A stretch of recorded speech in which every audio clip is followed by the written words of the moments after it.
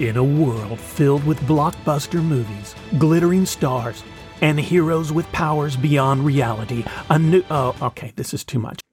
Sorry about that. I got a little full of myself right there. So we begin with the biggest movie franchise of all time. You mean bigger than Star Wars? Bigger than Harry Potter? Yep, bigger than both of those. We talk briefly about a 1960s television show, which then launched a 1980s television show. And we ponder the movie's effect on us and our digital lives. We turn our attention towards a 2-season-old television series, and we ask, who gets to play God? All on the way to answering the question, Avengers versus Ted Lasso. Who wins? Welcome to the Sky Pilot Podcast that explores questions of faith, spirituality, and religion. I'm Dan Matthews, and I don't have all the answers, but I do enjoy the questions. Welcome to the podcast where every question is an invitation into a spiritual quest, and you're invited along for the journey. All right, let's begin with a confession. The title for this episode is admittedly clickbait, and yet, I think, pretty accurate to the nature of the episode, but in a kind of totally ironic way. Stay tuned. We have a battle royale today. Okay, enough of that stuff, or I'm going to start trying to do that epic voice guy again. Anyway, we have a comparison between a series of Marvel movies, which if you've never watched them, are about a group of superheroes who are assembled to fight the forces of evil. And on the other side of this ring, or comparison, an original TV series created by Apple called Ted Lasso. And if you haven't ever watched any of the Marvel movies, I get it. I've frequently had people say to me something along the lines of, I don't like comics, cartoons, or mindless, silly, trivial action movies. Okay, that's fair enough. Got a little judgy there then, but okay. Now, Ted Lasso, on the other hand, is the story of an American college football coach who winds up moving to England, coaching an English soccer team in the Premier League, think our equivalent kind of our NFL for their soccer teams. He, by the way, knows nothing about soccer. And since we're talking about the sport as it's played in England, we should actually say football. The entire thing takes place, as I said, in England. And if you're a stickler for accents being accurate in movies, this may not be your cup of tea. That's really my only criticism about this show. Oh, the British accents, they're fine.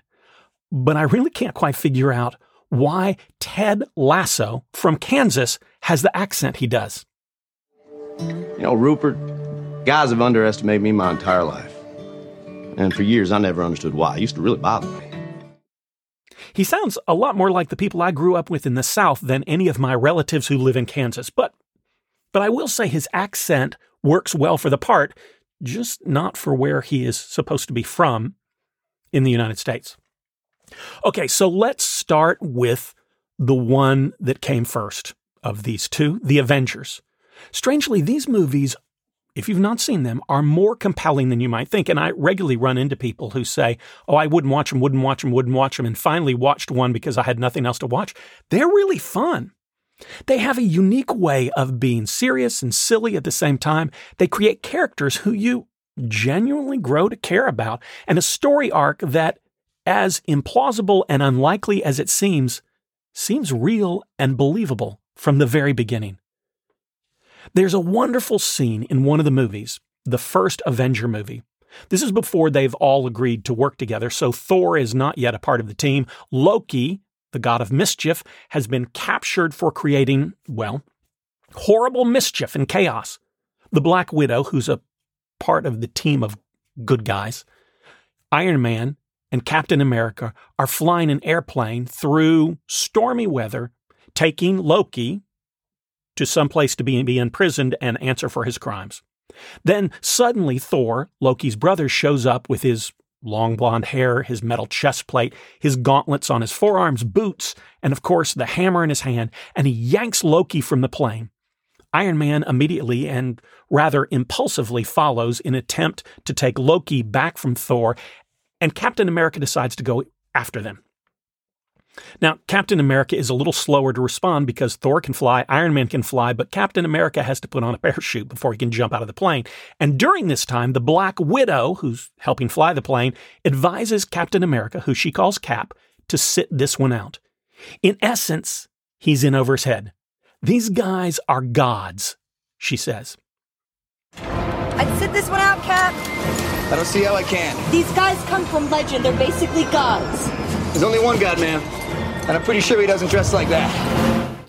And Captain America's wonderful line, "There is only one God, ma'am, and I'm pretty sure he doesn't dress like that." There we go. Not only do we get absolute clarity come from the mouth of Captain America, we also get a quote about God, which works really well for me in the context of this podcast.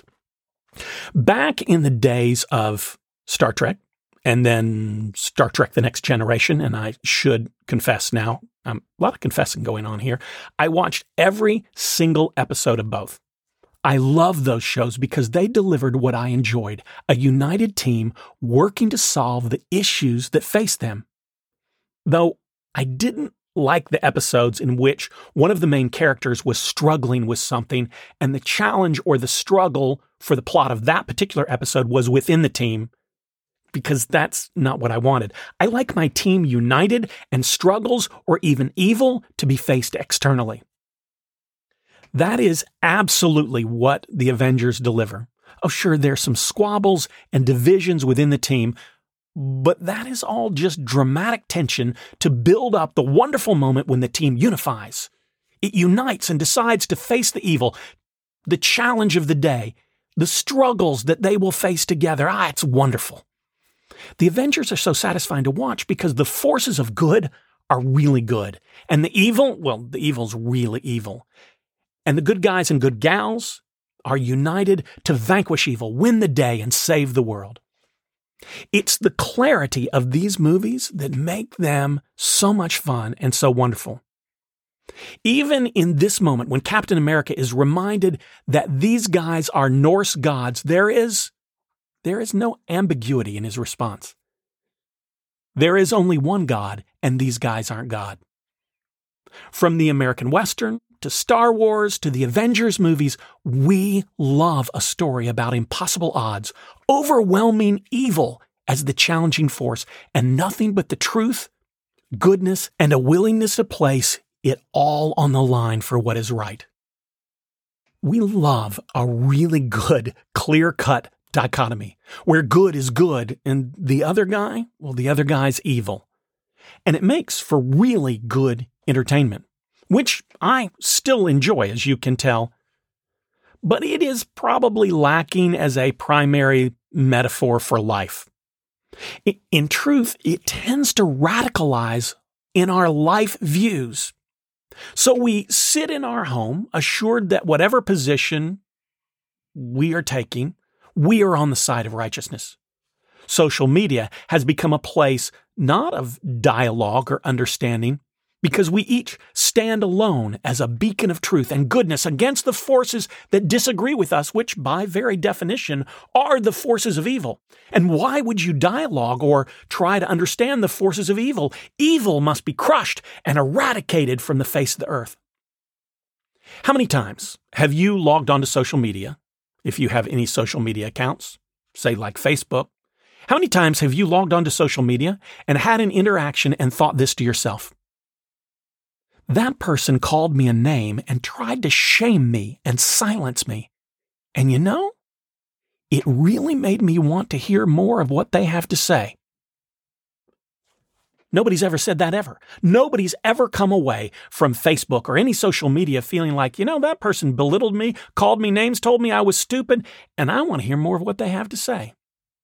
As much as I love the Avengers movies, and I really do, they need to be kept in their place as entertainment rather than allowing us to think that somehow they are helpful in teaching us how to navigate life. So now we move to a relatively new TV drama, Ted Lasso. It's in its second year. It happens to be not available on any of the networks and is only available through a paid subscription, as a lot of really popular television shows are right now. Ted Lasso is a somewhat flawed, absolutely likable, eternal optimist. He's a coach who, as I said, arrived in England to coach a Premier League football team. He knows nothing, and I mean really nothing about the sport. The truth is that this isn't a show about football, soccer, or even sports. It's a show about people. And there are all sorts of people in this drama: timid, bold, angry, frightened, arrogant, rich, poor. They're all there. I started watching because our adult daughter had started watching herself, and she called me and said, "You need to watch this show. You really need to watch it." And then she said, "I'm not going to pester you anymore about it. I'm just going to tell you, but you really should watch." So she didn't pester me. She mentioned it to me every single time we spoke, but no, absolutely no pestering happened. So I watched, and I really enjoyed it. I really did.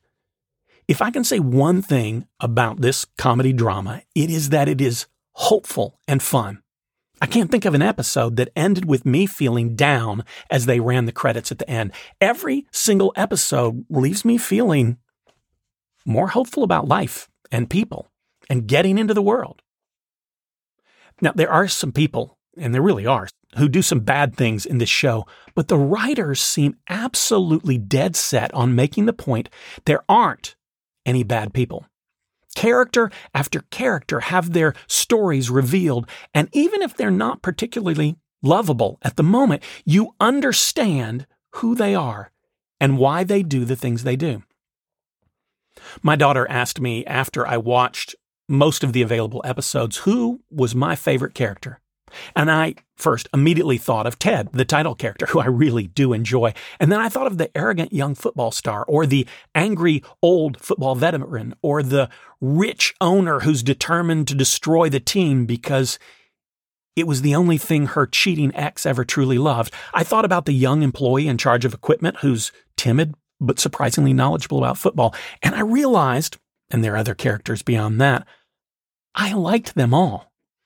I truly felt affinity and understanding for every single one of those characters and others as well. And as you often do when somebody asks you a question like that, I knew my answer was not going to be what she wanted to hear, but I told her all of them. And then in a very kind of Yoda moment, she was quiet for just a second and then said, "There were no wrong answers to that question, but you gave the right one. All of them is absolutely right." One of the interesting things about the Avengers is that the Black Widow was in some sense right. They are gods, but not just Loki and Thor, not just the Norse gods. All of the characters in the Marvel movies are godlike, and we are in the place, in the position of the observer, or maybe the teller of their tales. But I would posit that in Ted Lasso, we are placed in a unique position that I don't think I have experienced before. We are placed in the position of God. We get to discover people and hear their stories. We get to fully understand their stories and who they are. And every single time we do, we understand and we love them. There's only one character in the entire drama who seems to be evil, purely selfish. It's the previous owner of the team, the ex of the current owner. So far, he's not very likable. Okay, if you've watched, he's truly a horrible person so far. But this show has placed me, the viewer, in the role of God. And interestingly enough, I take no joy in hating him, which would normally be the point, right? The evil of the villain normally helps make the goodness of the hero more impressive. But not in this world, where the viewer has been placed in the role of God. I eagerly await the opportunity to understand his story. And then I realize I will take delight in his ultimate, and since I'm in the role of God, I believe inevitable redemption. I am really enjoying this new show because it reminds me of what I believe in my faith, but I rarely see represented in popular storytelling. That in the end, everyone will be understood and redeemed. That's all for today. Be sure to subscribe to this podcast so you get notified of future episodes.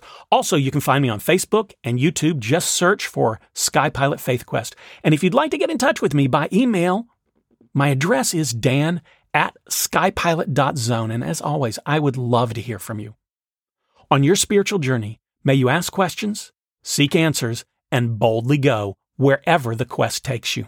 Thanks for listening to Sky Pilot Faith Quest. I invite you to send me a question or leave a review. And remember, the sign of a strong faith, solid religion, or healthy spiritual journey is not certainty, but that you keep asking questions.